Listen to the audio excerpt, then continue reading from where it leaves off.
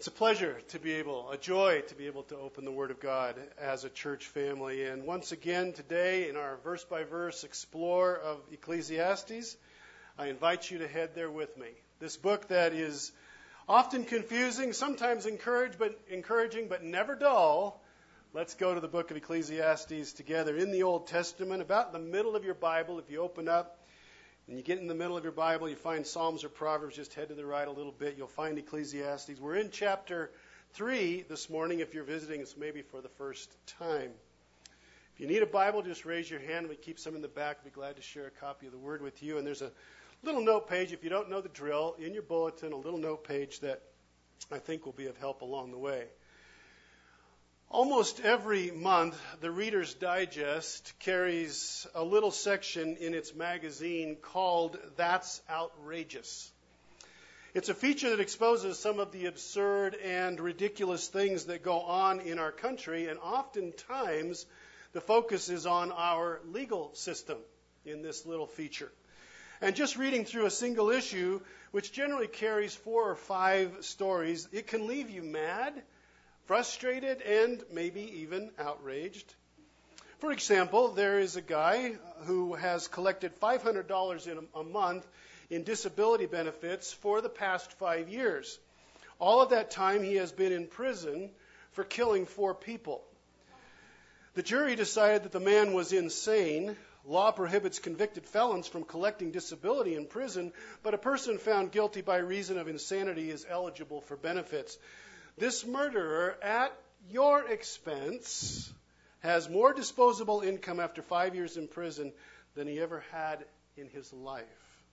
And we say, that's outrageous. A man filed suit against a county here in California for $2,794, even as he was serving an 18-year prison sentence. He sued the county for his personal belongings that he had left in the stolen car he was in when he was arrested. He had robbed a couple of their valuables, stole their car. He was caught a week later having stripped the car of everything belonging to the couple. When law enforcement returned the car to the couple, they gave the criminal's personal effects to charity. The county may have to pay the inmate for his losses with your money. Right? And we say, that's outrageous. Church family, did you know that in 2013, the average time that a convicted felon served in prison was 22 months, less than 2 years? Criminals who commit violent crimes against other persons do less than 4 years for those crimes. And the average time served by a convicted murderer in our country is less than 13 years. The real criminals, it has been observed, are lawyers and the courts. And something called plea bargaining. You ever heard of plea bargaining? Yeah? Lawyers direct the accused to plead guilty to a lesser charge. The plea bargain, it is argued, saves the court time and the taxpayers' money. There is no trial. The criminal does not get charged for his real crimes, his most serious crimes. It's called a plea bargain. One has to wonder if that's a bargain for us, right? In fact, we say, that's outrageous. You know, these kinds of stories and facts can make us angry, can't they? They make us wary of our fellow man. They make us wary of the legal system. In fact, it doesn't take much of this kind of information to push us towards what we might call a cynical spirit. A pessimistic, critical, skeptical, sour, negative take on life and our culture. A cynical spirit can come from spending too much time with outrageous stories. But I will tell you, such stories are not new, nor are the feelings that rise up within a person when they witness injustice, unfairness, oppression, cruelty without consequence. Those feelings are not new. They've been present in every age, which is why I share these outrageous accounts with you this morning. Perhaps they will help us quickly get back into the skin, the feelings, the emotions of an ancient Bible character that we're getting to know quite well by now in our study of Ecclesiastes. Maybe these stories will help us get back into Solomon's skin today. If you've not been with us until now, we are studying the diary of a man who is on a desperate search to find out what it takes to have a meaningful, purpose-filled, significantly satisfying life that matters and makes a difference. Ecclesiastes is the diary that Solomon kept as he searched for a life that makes sense, that makes the book of Ecclesiastes important to us, because we want to know how to have a life that is meaningful and makes sense. But what makes Solomon's diary unique among Bible books is that Solomon gives us, by and large, the search for life's meaning from the perspective of one who leaves God out of his or her life.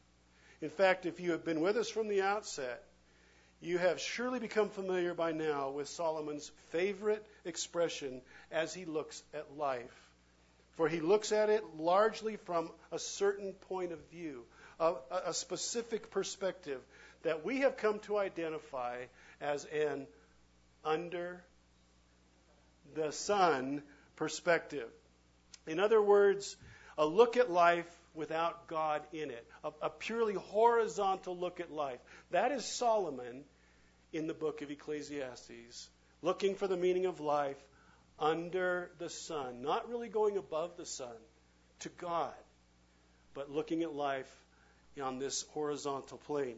How many times have we come upon this phrase thus far? We're halfway through chapter 3. I've counted no less than 10 times that Solomon has used that expression, under the sun, just up to this point. It will appear nearly 30 times before we're done. And so, church family, I don't want to wear us out with this reminder, but this phrase, under the sun, is the key to understanding the book of Ecclesiastes. The book only makes sense if we remember, as we're studying it, that we are reading the observations of one who largely leaves God out of the picture. Every now and then, Solomon's going to poke his head above the sun and give us a look at life from a Godward point of view. But then just as quickly, he'll dive back down and go on another search under the sun. The end result, as Solomon has already shared repeatedly, is that life under the sun is barren. It's futile. It's empty. It's meaningless. It's chasing after the wind, right? All of these are expressions that we have heard. Without God in your life, life is just grim, isn't it? Yeah, it's grim. And a grim view of life under the sun makes for a grim individual. A pessimistic, joyless, hopeless, cynical person. In fact, as we continue our journey with Solomon in search of a meaningful life, listen carefully and see if you don't hear the cynical reflections of a man frustrated with his life under the sun, beginning at verse 16 of chapter 3. Your Bible is open there? Let me read for us, beginning at verse 16. Solomon says, "Moreover, I saw," where? Under the sun, "that in the place of justice, the legal system, even there was wickedness, and in the place of righteousness, even there was wickedness. I said in my heart, God will judge the righteous and the wicked, for there is a time for every matter and for every work. I said in my heart with regard to the children of man, that God is testing them, that they may see that they are themselves but beasts. For what happens to the children of man and what happens to the beasts is the same. As one dies, so dies the other. They all have the same breath, and man has no advantage over the beasts, for all is" what? Vanity, meaningless, one of his favorite words. "All go to one place, all are from the dust, and to dust all return. Who knows whether the spirit of man goes upward and the spirit of beasts go down into the earth? So I saw that there's nothing better than that a man should rejoice in his work, for that is his lot. Who can bring him to see what will be after him?" Are you catching the cynical spirit with which he's writing? Verse 1, chapter 4. "Again I saw all the oppressions that are done under the sun. And behold, the tears of the oppressed, and they had no one to comfort them. On the side of their oppressors there was power, and there was no one to comfort them. And I thought, the dead who are already dead, more fortunate than the living who are still alive. But better than both is he who has not yet been, and has not seen the evil deeds that are done under the sun. Cynical? A little bit. And then I saw that all toil and all skill in work comes from man's envy of his neighbor. This also is vanity and a striving after wind. The fool folds his hands and eats his own flesh. Better is a handful of quietness than 2 hands full of toil and a striving after wind. We'll stop right there. Our friend Solomon's in a dark spot, isn't he? He really is. Brothers and sisters, these are not the words of a sad man, but of a terribly frustrated, angry, cynical man. A man who is fast doubting that there is much, if anything, that is good or commendable under the sun. Right? Yeah. In verse 16, he takes a look at the legal system. Moreover, I saw under the sun that in the place of justice, even there was wickedness. We can say without much hesitation, Solomon, you're absolutely right. You are right. You nailed it. As it was in your day, so it is in our day. We can relate to your frustration, your observations. In fact, we're not long in this world before we learn that not everybody plays by the rules, right? Our enlightenment starts in the nursery, and it progresses from there, doesn't it? One of my earliest childhood memories, I could have been no more than 2.5 or 3 years old. It comes from being at the babysitter's where I spent my days as my mom and dad, as teenagers, were working. There was another little boy there, and to put it bluntly, he was a bully. And he loved to throw dirt. I remember this. He loved to throw dirt at me. And he loved to throw dirt in my mouth. How do you like that? My earliest memories of childhood are getting a mouth full of dirt on several occasions. I learned right then and there that life isn't fair. We graduate from nursery school, and when we go to grade school, we find that some people don't like to wait in line. They just butt in front of you, right? Forget the rules, forget you. When we start to drive as teenagers, we realize that not everyone waits their turn at the 4-way stop. Life's not fair, right? Not everybody's nice. Of course, Solomon is thinking about far more serious things. He looks at the judicial system where, of all places, there should be justice and fairness and the upholding of what is right, and he sees corruption. Where we should be able to count on justice, there is injustice, he says. Those outrageous stories from earlier are just a case in point and a tiny little part of the big picture. But Solomon has other stories of his own. Look at what he says in chapter 4, verse 1. Again, I saw all the oppressions that are done under the sun, and behold, the tears of the oppressed, and they had no one to comfort them. On the side of their oppressors there was power, and there was no one to comfort the oppressed. At the very least, the oppressed should have a comforter, Solomon reasons. Even more, they should have a deliverer to release them from the oppressor, but they have no one. It's not right.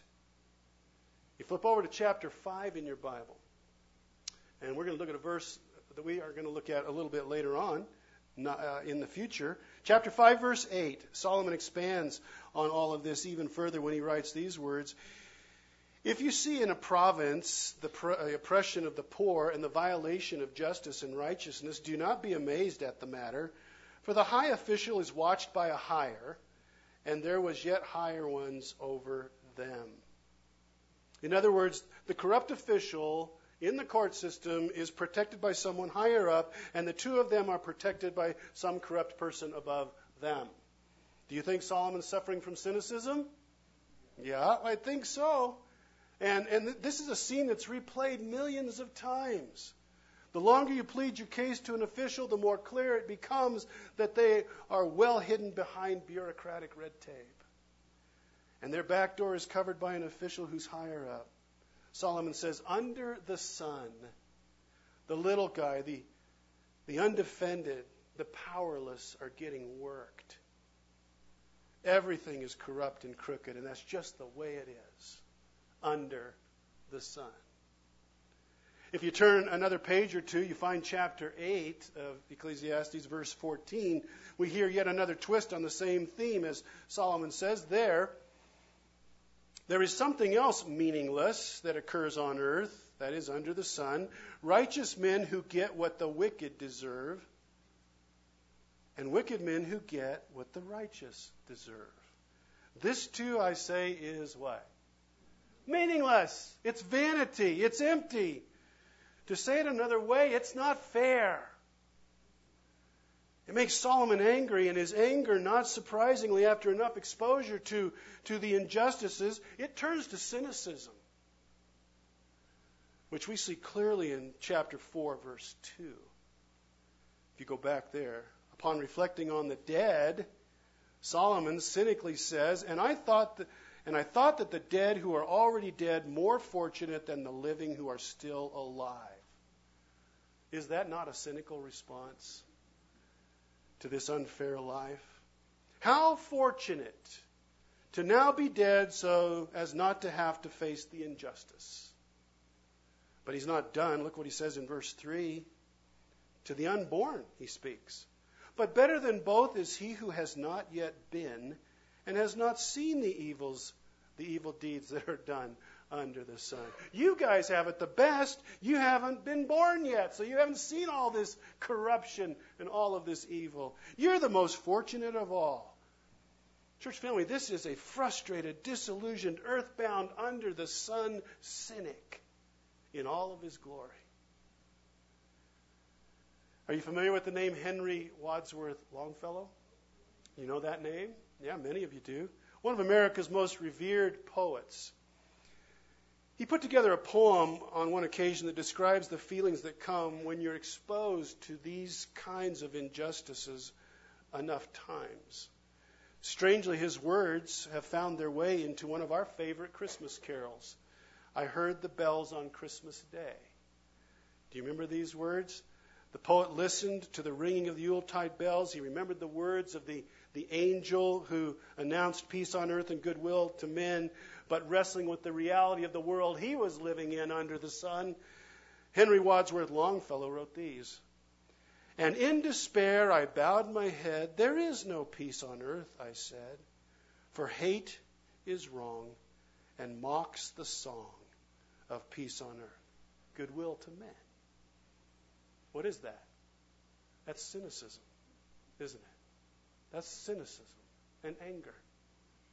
And then just to finish this out, notice that Solomon's cynicism spills over into one more statement, as from under the sun, he makes an all-inclusive assertion about the motives of people in verse 4 of chapter 4.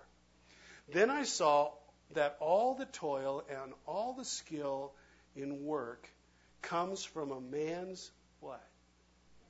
Envy of his neighbor. What is he accusing everybody of being? Envious. Self-serving motives. People don't care about each other. Not really, Solomon says. They just care about themselves. They're out for themselves. They're motivated by envy. And so suspicious, angry, cynical.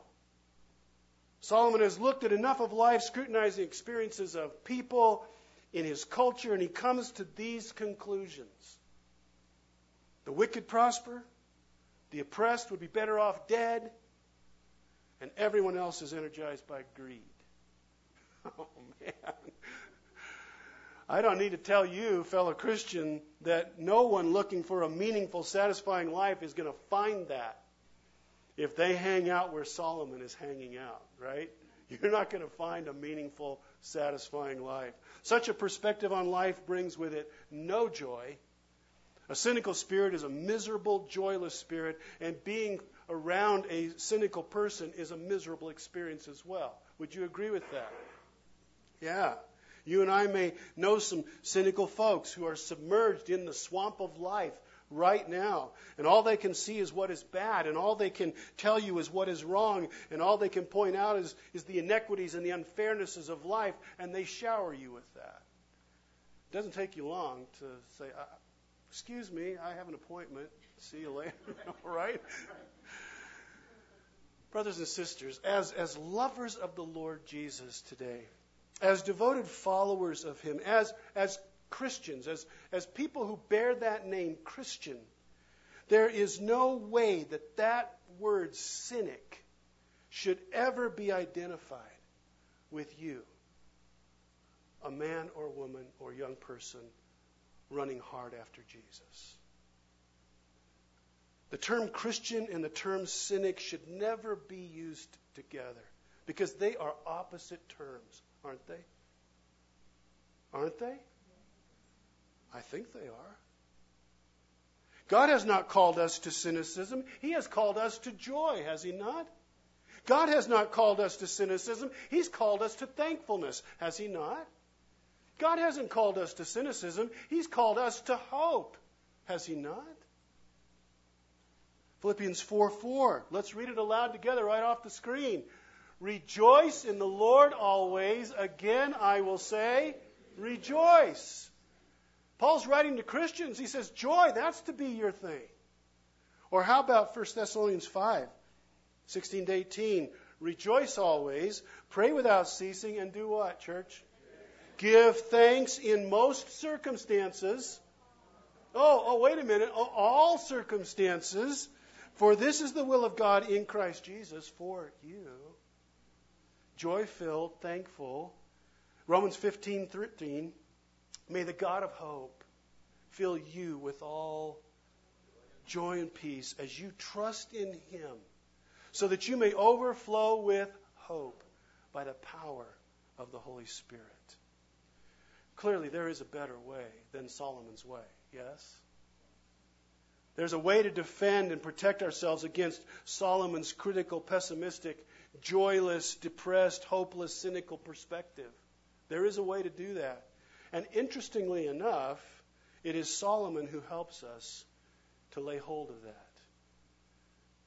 Believe it or not, he's going to do that. He doesn't take things far enough, and he doesn't stay there long enough, but he at least gets us pointed in the right direction. After bemoaning the injustice of the judicial system and the wickedness that prevails under the sun in that place, in verse 16 of chapter 3, here's what he says in verse 17. I said in my heart, what? What's the next three words? God will judge. He will judge the righteous and the wicked, for there is a time for every matter and for every work. In other words, in one of those rare moments in his diary, Solomon, while slogging it out under the sun, looks up above the sun and he says, wrong will not be permitted by God to go on forever. He says that. It has its season. It has its time. Wickedness and corruption and oppression, they're going to be judged by the sovereign hand of a good and just God one day. The reign of injustice with all of its grievous outrage is temporary. We're not expecting cynical Solomon to say this, though, are we? And we're not expecting verse 17 at all. And yet, boom, there it is. He pokes his head above the sun. In fact, let's take a closer look at a New Testament affirmation of what he says here in verse 17 by going to another verse 17, only this one will be in Romans chapter 12. If you'll take your Bible and run there, keep your finger tucked here in Ecclesiastes. When you get to Romans 12, locate verse 17. And here is what we read. And this is the Apostle Paul writing to a church family just like ours.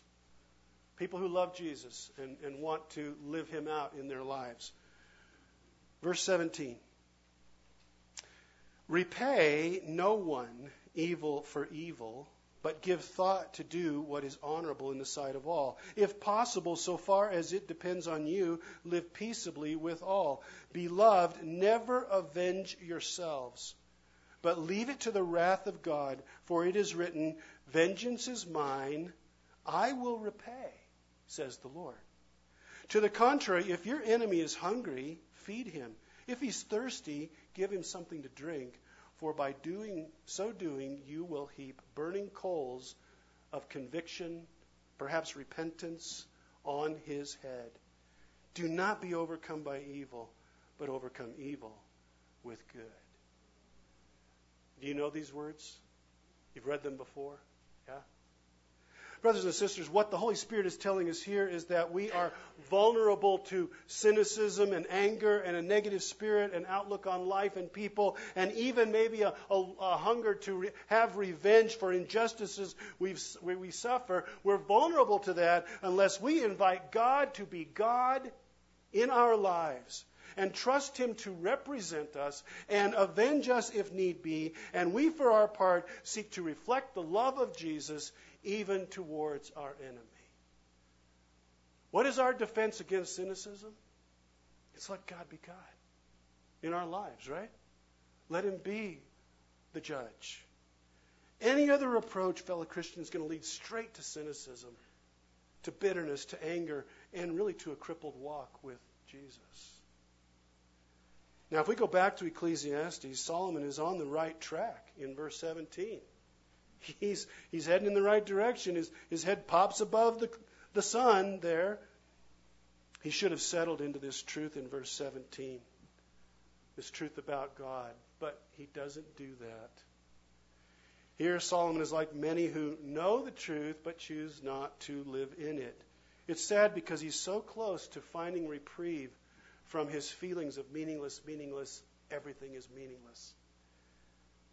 But because Solomon is in this under the sun place, though he can declare with his words that God will judge, that God will vindicate, that God will make right, he immediately jumps from there to ponder why there is a delay in God's judging of injustice.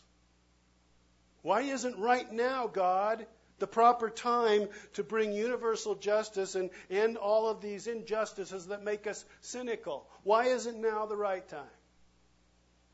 If you flip your note page over, the question spinning around in his head, he answers in verse 18. I said in my heart with regard to the children of man that God is what? He's testing them, that they may see that they themselves are what? Beasts. When Solomon says God is testing them, the Hebrew word for testing here is a word that means to expose or to reveal or to make known. In other words, Solomon says, God delays his righteous judgment against sin and injustice so that mankind can see how beastly, how sinfully cruel and brutal he really is. He thinks he's above the animals, that he's civilized, that he's under control, when in fact he has a sin-infected, beast-like nature that results in beast-like behavior towards other people. God delays his judgment so that we can see what we really are.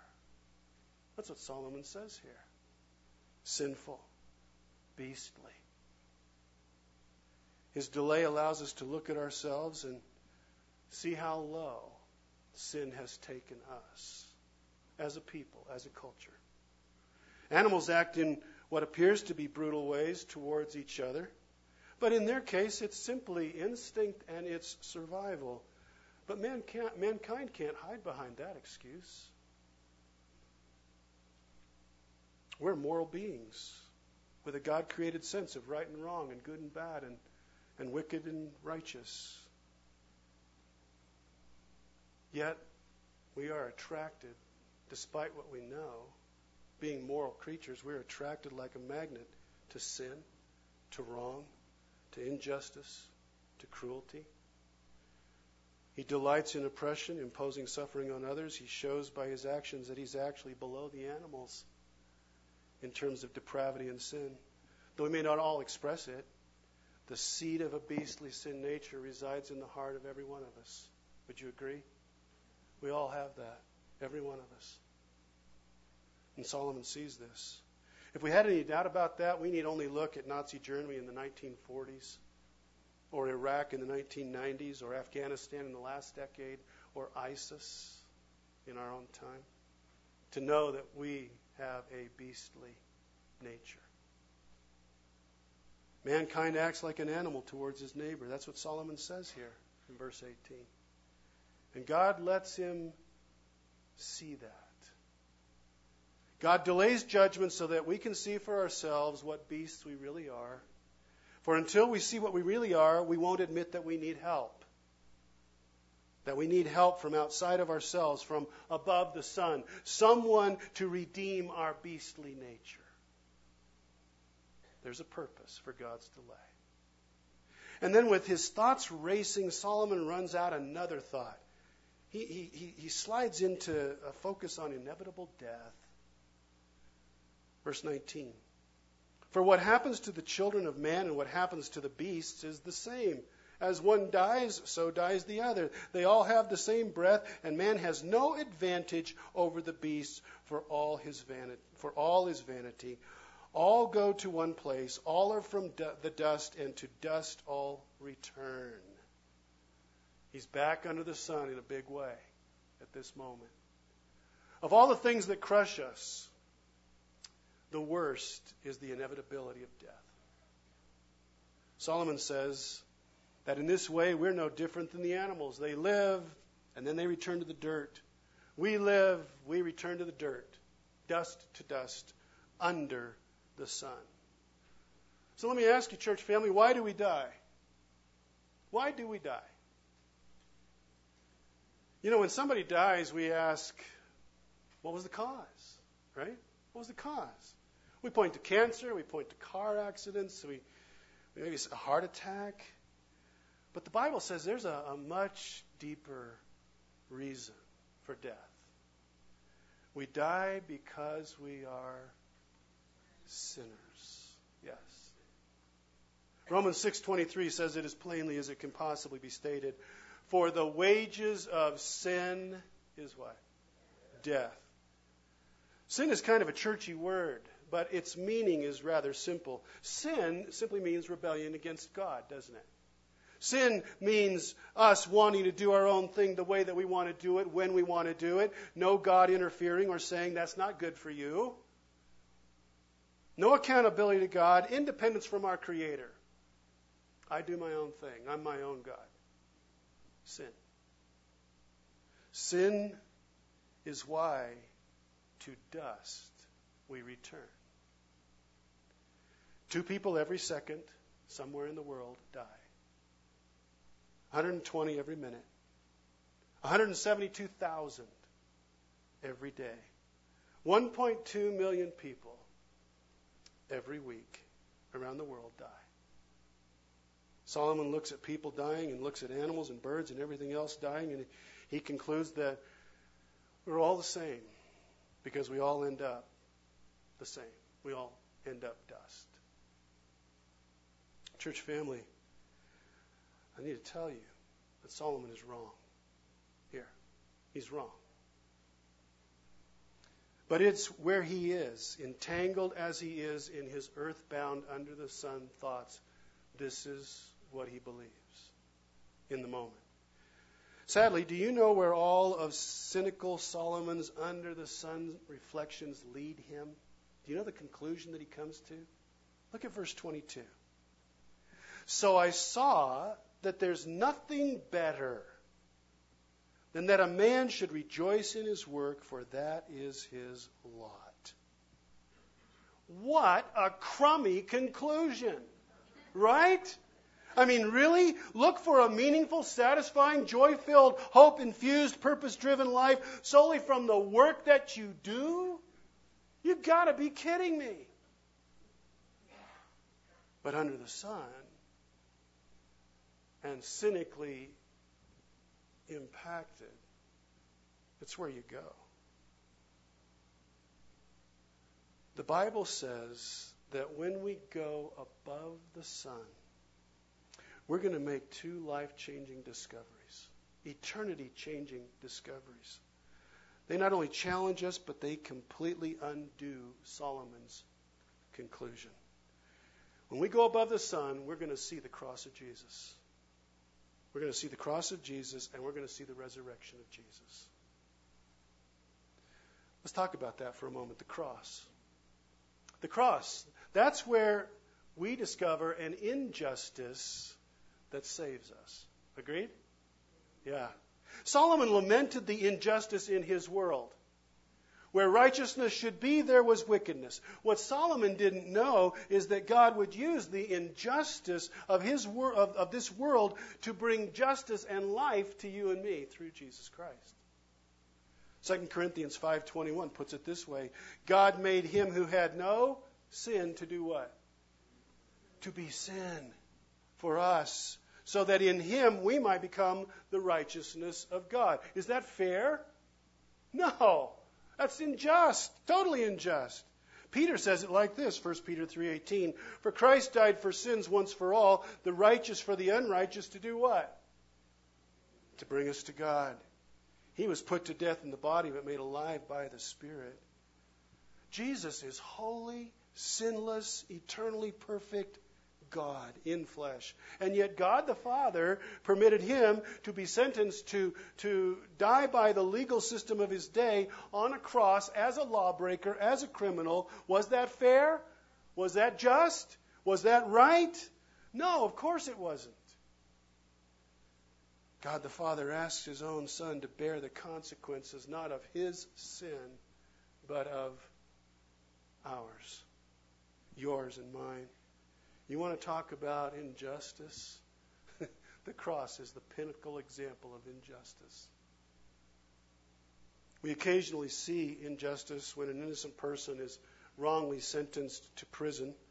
Later DNA tests reveal that someone else did the crime. We see that as justice miscarried, and it really is. But what if someone willingly took the prison time for a crime they didn't do? What if someone willingly went to the electric chair for a crime that they did not commit? What if they died in the criminal's place because they loved the criminal and they wanted a different future for that criminal, and they willingly died? What if that happened? Well, that's exactly what happened, isn't it?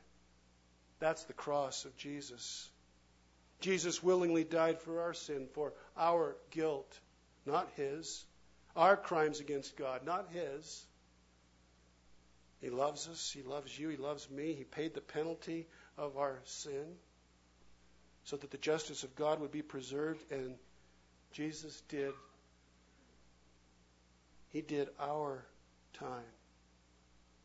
He did our crime. He did that so that we, now forgiven and free from the eternal sentence of separation from God because of sin, could have heaven and life eternal. The cross is indeed the greatest of all injustices, but it saves, doesn't it? It saves us. And what about death? Scripture calls it our last enemy. I mean, it's fantastic to be forgiven of our sin, but dust still awaits us, right? Does it?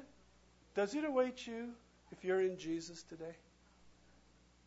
No, it does not. Solomon, under the sun, got it wrong. You know, the four Gospels tell us that eyewitness accounts saw Jesus die on the cross, that he was buried in a tomb for 3 days, but the grave couldn't hold him, and he rose from the dead, victorious over death.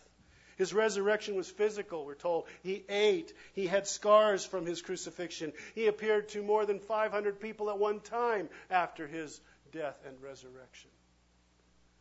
Many who saw him alive died as martyrs, declaring that what they had seen was true. You don't die for something you know is not true. Jesus was not dust. He was alive. Well, what does that mean to you and me? What does that mean to you and me that Jesus is alive?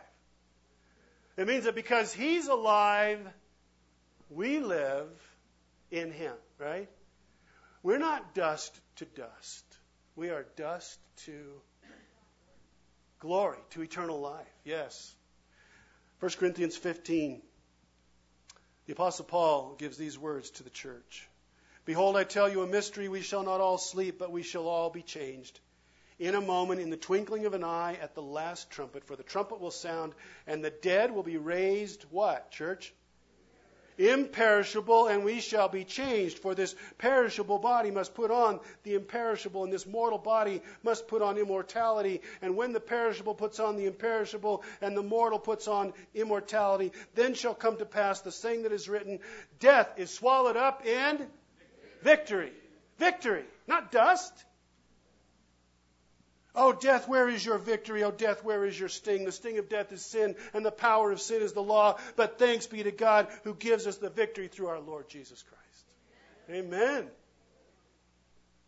Now, this may sound wild and weird to somebody in this room, but it's the truth. We declare Jesus' resurrection as the proof that He conquered death for us, yet we still die. So how is this helpful? Dust to dust is what happens to us. But listen to this.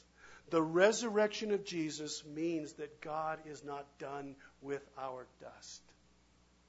Amen? He's not done with your dust. Not in Jesus. When Jesus rose from the dead, He forever conquered death's power over us. Death and dust can never be the end of the story for the one who is in Jesus by faith. How cool is that? That's life. It was Jesus who put it this way. I am the resurrection and the life. Whoever believes in me, though he die, yet shall he what? Live. And everyone who lives and believes in me shall never die. Eternally and spiritually and physically. Do you believe this? Church. Yes, we believe this. The resurrection of Jesus comes with a promise. God will raise from the dead everyone who believes in His Son. His resurrection is a preview of what is to come for all who have put their faith in Him. Not dust to dust, but dust to eternal life. Amen? That's us. That's our story. Jesus' resurrection is life for us. Believe in Him, you destroy death. If Solomon could have heard Jesus' words in Ecclesiastes, how very different his little diary might read. Yeah? But we have heard, and we have believed. And that makes all the difference in your life and mine. Not dust to dust, but dust to eternal life through the cross of Jesus. And we have a chance to celebrate that together, church. To leave here today remembering Jesus' cross and celebrating His life, His resurrection. So this table that we're about to step into in this moment is for everybody who has given their life to Jesus in simple, saving faith. Acknowledged your sin, said, I need a Savior. Jesus is my Savior. This table belongs to you. So we're going to invite the team to come up at this time. Get the worship team up here and let's pray together. Well, Heavenly Father, as we step into this moment, it's a sacred moment. It's a sacred moment. All the injustice that you suffered, Lord Jesus, had a glorious purpose and design. That you would save us from our beastly sin nature, that you would redeem us back to yourself, that you would forgive us of our sin, make us clean, wash us white as snow. It's not fair for you, but gloriously true for us.